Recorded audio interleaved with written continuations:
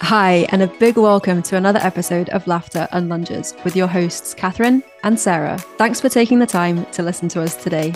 We would love it if you could rate, follow, and share the podcast so that it can reach even more ears. Here's today's episode.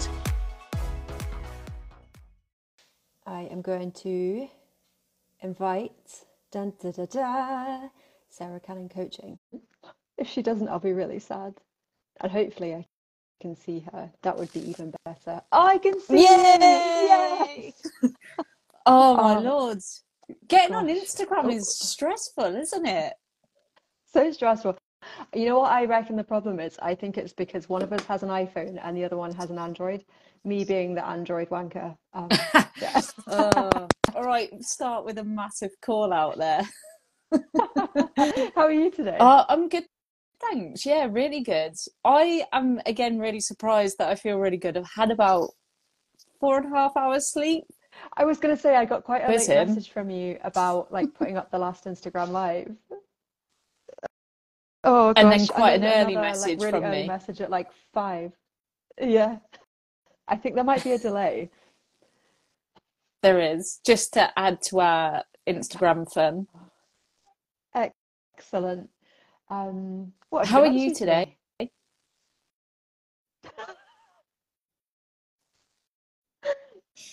This is so funny. I This really is a hope it sorts shambles itself already. out. I'm gonna wait like 5 seconds, really awkwardly. You're nodding as I'm saying it, so I feel like you can hear me okay. Okay. So we're actually So, how are here you to answer today? some questions. Oh my God. Instagram has done us in this week. Like, it's not cool. This is why, our group isn't actually on Instagram. Just saying. Imagine it was. Now I'm scared to say anything, Sarah. Right, we're here to answer some questions, aren't we? Sure are. Excellent. That seemed like it wasn't as delayed. And shall I read out the first question? Yeah, go with it. Let's see what happens. Oh man, this is so funny. I'm so glad it's Friday. This is our last live of the week, isn't it? And each of them has been a technological shambles, but like the content has been excellent. I'd agree. Sarah's scared to talk now. Okay, question number 1. And by the way, if you have joined live, welcome. If you have any questions, put them in the little comment thing below Sarah, and we'll answer them here. We've also got one that we're going to answer that's one that we made earlier, like Blue Peter. Yeah, we'll go with. Well, we haven't made it. It is a question that has come in. True. Why on earth do I find comfort in food? It doesn't solve the issue or even make me feel better. Sometimes it can make me feel even more yuck. Wow, there's a lot to unpack with that one, isn't there? About Mhm. that, I think. I guess like to start with is firstly sort of be kind to yourself about that. It sounds like there might be a little bit of sort of beating yourself up for doing that, but it's a perfectly normal thing for all of us to do, is to seek comfort through food at times. And it is something, as I said, that a lot of us do because food is comforting in a way, as in we have used it as comfort probably as we've grown up, and through certain times in our lives where maybe we need a little pick me up or something, we might actually turn to food because we do want that little bit of a pick me up. So I think firstly it is just recognizing that it's really normal and all of us do it. It's a tool that a lot of us have in our toolbox, I would say. I totally agree.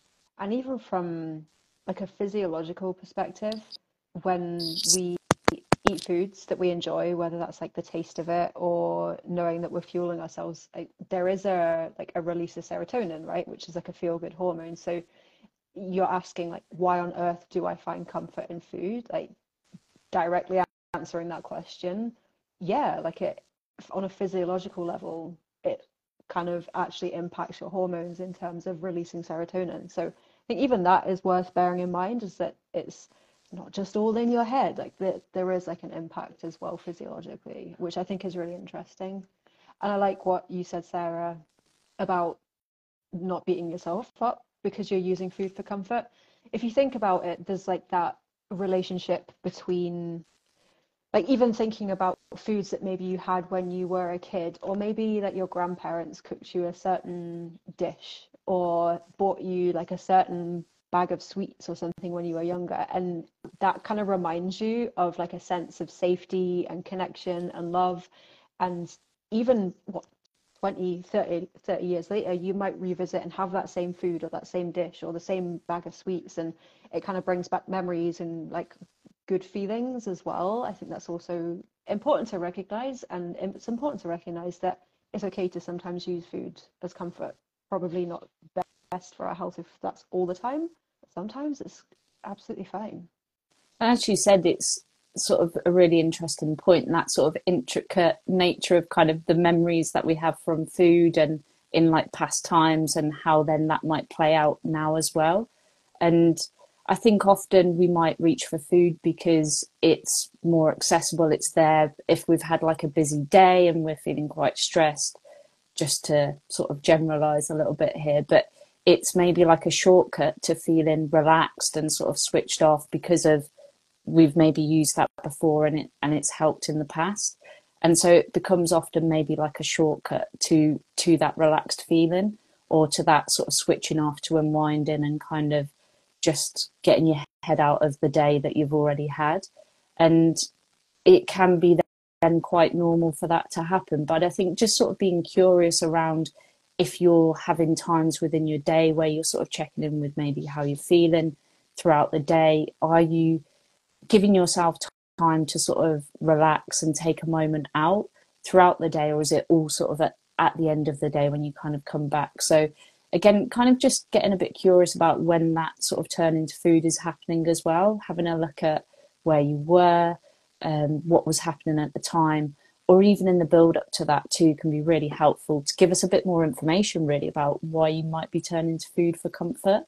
Is it because you're feeling bored? Is it because you're feeling a particular emotion like anger?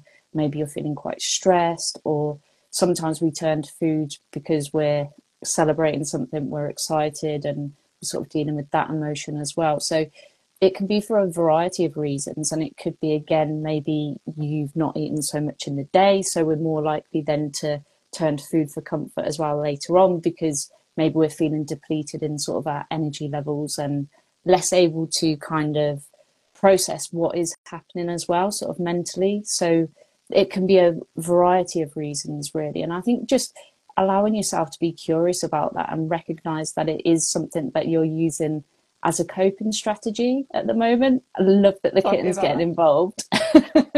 they're But like, give that's me attention. but I guess that's what I'd say, is just kind of approach that with sort of self-compassion and curiosity really. Mhm. I love what you said about like the almost using it as a distraction. Um, and I think, like Sarah says, it's about getting curious about what is similar to what we spoke about yesterday. Someone had asked a question about overeating and like how they can stop themselves from overeating in the evening. It's like a case of getting curious and exploring the reasons behind it, whether that's, like Sarah's spoken about, stress and unwinding at the end of the day, or switching off, or distraction, or boredom, whatever it is. I think, yeah, getting curious about it, writing it down, talking to somebody about it, talking to a coach about it can really help you unpack the reasons why, and then kind of counteract that, and then potentially move away from using food as a comfort quite as much. Um, yeah. Agreed. We have a question coming in hot off the Oh press, wow. from Jenny. Hi, Jenny. Hey. Um, the guy, oh, we were talking about this just before we came on. The guy from that ZOE app has talked about ingredients in low fat and low sugar foods being bad for us because of whatever has been added. Looking to lose fat in a healthy way. Any thoughts? Ooh, big question. So I think my thoughts on the message that's put out around this app in particular, or this method of dieting in particular, and I say method of dieting, actually like a way of eating as opposed to like a method of losing weight, because Zoe doesn't necessarily market to people who want to lose weight. I think it's more about like health and making more healthful choices. My thoughts around it are, okay, yeah, there's some great messages coming out of it in terms of eating more fruits and vegetables and foods that are supposed to be good for your gut microbiome. But like I think the messaging around particularly highly processed foods or ultra processed foods even is, I don't know, I find it's quite like elitist, because the message that goes out is cut out all ultra processed foods from your diet. Try and have really like organic foods, which generally tend to cost more, and then include all these other foods like probiotics, like what is it, kefir, and what other things are there? Like loads of Sauerkraut. sauerkraut, like loads of stuff like that, which also generally tends to be quite expensive. Um, so although the messaging about eating more fresh foods is excellent, I don't think it's realistic for a large proportion of the population, at least like for example in the UK, to be eating fully fresh foods, all organic. I think that's ridiculous. That's a ridiculous message to be putting out, and it's so out of touch with the general population who don't potentially have access to those foods, can't afford those foods, don't have time to cook those foods as well, because there's all the prep that goes into it. I think on the flip side, relying heavily on ultra processed foods and having majority of your diet coming from ultra processed foods is a bad thing as well. And I think there's like the two extremes there, right? If you have the means and the time and the money to eat all fresh foods, great, excellent. That's really good for you. But also it's okay to be including some foods that are highly processed or ultra processed, that are low fat and they have other things added into them to help prolong their shelf life. And that's another thing, is that a lot of ultra processed foods aren't necessarily bad for you. If you think about like so Hannah and I will eat our like evening meal will be vegan. So we use a lot of meat substitutes because for environmental reasons, ethical reasons, we don't like eating meat. So we use meat substitutes, which, you know, when you turn over the back of the pack and you read the ingredients list, it's full of all these things that you can't pronounce, which means it must be bad for you. And that's not necessarily the case. Like some of the ingredients that are in there are a way to like improve the shelf life of the product so that they last longer and there's less food waste. And it also means that for somebody that has chosen to be vegetarian or vegan, that's a great way for them to get their protein in, and a great way that's easy for them to get their protein in. And it's like the low hanging fruit, right? It's like should somebody who's chosen to be vegetarian or vegan decide, well, I can't have ultra processed foods because they're really bad for me, but I don't have time to be cooking foods with like all these like fresh ingredients. So then I'm not going to get protein. I'm not going to get enough protein in. Not going to meet the recommended daily allowance of protein, and thus that's going to be worse for your health than having a small amount of ultra processed food. So it's about weighing up the pros and the cons there. And I get it. It's so confusing, the messaging out there, because there's so many people now that are putting out that message. You're going into supermarkets, picking up like a packet of food from the shelf and being like, oh, this is going to kill you if you eat it. It's just scaremongering, and like I actually hate it. It's something I'm so passionate about.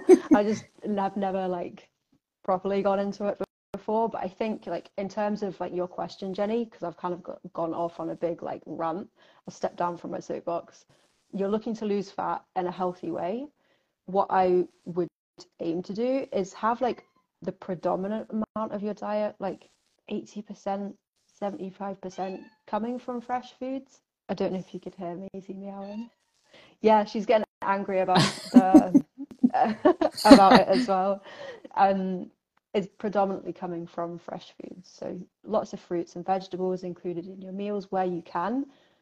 Plenty of protein, but it's okay if you one night you need to have like a ready meal because you're in a rush and you've just got back from work and you've had to stay late, and then like the kids are ill. Like you can use them in small amounts and it's totally fine. So I think, yeah, there's a balance to be struck there. And if you would like more help, then like drop us a message and we would certainly be happy to do that. Sorry, Sarah. Anyway. Well, I just think you covered that wonderfully well. I haven't really got anything to add to that. I knew as soon as that question came in that you would be loving on that because I of I do. knew we'd end up at the supermarket with someone taking something off the shelf because I know that that's a massive pet peeve of yours. And Oh, I agree. I think a lot of the messaging is just so confusing and so conflicting, so scaremongery as well. And a lot of us are trying to, especially at the moment with cost of living and things like that, it's more difficult to buy certain foods because of the expense of it. And I think, as you said, sort of focusing as much as you can on those whole foods, but being okay with eating some of those ultra processed foods at times is absolutely fine as well, because we just probably haven't got enough time to be prepping everything from scratch all the time as well. I mean, as I said, I haven't really got anything to add to what you so comprehensively covered, to be fair. So thank you, friend. no worries. Jenny says thanks. No problem, Jenny. Thanks, I mean, Jenny. the other thing that kind of like Love that springs I to mind. took that. Cheers, Jenny. Anytime. Hey, we're a team. We are a team. The other thing that springs to mind is like people um, taking ultra processed foods, and kind of um, what's the word? Isolating individual ingredients within that food and Mm, saying this specific ingredient has been shown to increase risks of like cancer, for example. Now, quite often, like they might even, cite a study as well, which then makes you think, oh my God, like they're right, they're evidence-based, like, yeah. But when you kind of dig into it a bit more, like often those studies will have been done in a lab setting with like individual cells or with things like mice, for example, and there haven't even been controlled studies on humans in like a free living scenario. It's like all done in a lab in a test tube. And although you can see that the mechanisms are there to like certain cellular pathways are switched on and then it increases risks of cancer, what you've also got to recognize is that the doses that they use in some of those studies will be so high that we've never like there's no way that we could eat enough of that to ever mm, subject ourselves to that amount of dose. um, and then if you're so scared of eating some of these foods that it's impacting like you being able to get enough protein, for example, there's probably far more risk or health risk associated with you not getting enough protein than there would be potentially for this like one little thing, this one ingredient in the foods to like increase your risk of cancer, for example. So yeah, it's about like weighing up the pros and cons, right? definitely. And just as you were saying there about being sort of scared of, eating those foods, I was thinking about the impact then sometimes that this messaging can have on our relationship with food as well, and how we feel about eating certain foods or going out for meals. And if it's getting to that point where you feel sort of scared about eating something because of this messaging, then that's not a good space to be in as well. And I think that's sometimes the problem with it, because it's so scaremongery. It can really make you sort of feel like I really shouldn't be eating that. And actually, as we always say, all foods are allowed as part of a balanced diet, and no food is good or bad. There might just be some choices that are more nutritious or more in line with your goals at the moment as well. Yeah, totally. There's also that like false dichotomy, and I listened to this in the I think it was the most recent episode of I'm going in on it. Oh no, was it Diary of a CEO with Tim Spector or Spim Tector? Don't know who Spim Tector is. Um, and he was talking about, oh my God, where was I going with this? Something came into my head there, and now it's just So I gone. was saying about Oh, relationship with food. I don't know if it was along those lines. it's gone. Uh, No, it was creating like a false dichotomy. That and like another podcast we've been in was creating a false dichotomy between like calorie counting and eating healthily. And it's almost like that message is trying to say if you're calorie counting, then you can't also make healthful choices. It's like an assumption that people who are promoting calorie counting say that, it's just calories that matter, and like um getting enough calories, getting enough protein, it doesn't matter what that comes from. but you can count calories and you can also make healthful Mm. food choices as well. So it's not like those two are completely isolated. I think that's like another important point there. If you are counting calories and you're like, it's really helpful for me, you might not. But if it's really helpful for you and you're hearing these messages that calorie counting doesn't work for fat loss or it's unhealthy to be calorie counting, then question that a little bit. Yeah, I think that's a really good point that two things can coexist at the same time. Those two sort of differences of opinion can sort of coexist and actually not be so polarized. Mm. I could talk about this all day, but I know. I'm not going to. Gosh. I Do we think that have any was other questions? I That was it, wasn't it? think that was it, Awesome. girlfriend. Well, that was fun. That We was actually had delightful. way more to like talk about than I thought because we also had some awesome Yeah, questions. great So work thank on you the very much. live chants. I don't know if Sharon's still watching, but if she is, massive happy birthday to you, Sharon. Oh Shout my out to gosh. Sharon. Happy birthday to you. I would join in, but that would ruin your day. So, Oh man. Um, Sign-ups will be closing for Empowered Innate tomorrow. So this is your last opportunity to join before we shut the wow. doors. Bang. That was me shutting the doors. And where can people sign up if they would like to sign up, Sarah? Wow, good question, Catherine. They can sign up by visiting empoweredin8.com and clicking the link in there to sign up. Or you can visit the link in both of our Instagram bios, which will take you straight to the page to buy a package, and you can sign up from there as well. Oh my Easy gosh. peasy lemon squeezy. That sounded like it was rehearsed. That was perfect. I mean, it is like our fifth live of the week. We've polished that a little bit. We have, haven't we? Well, it was a delight, and I hope everybody has a lovely weekend. Yeah, have an awesome one, champs. And we will no doubt speak to you all very, very soon. Adios. Bye.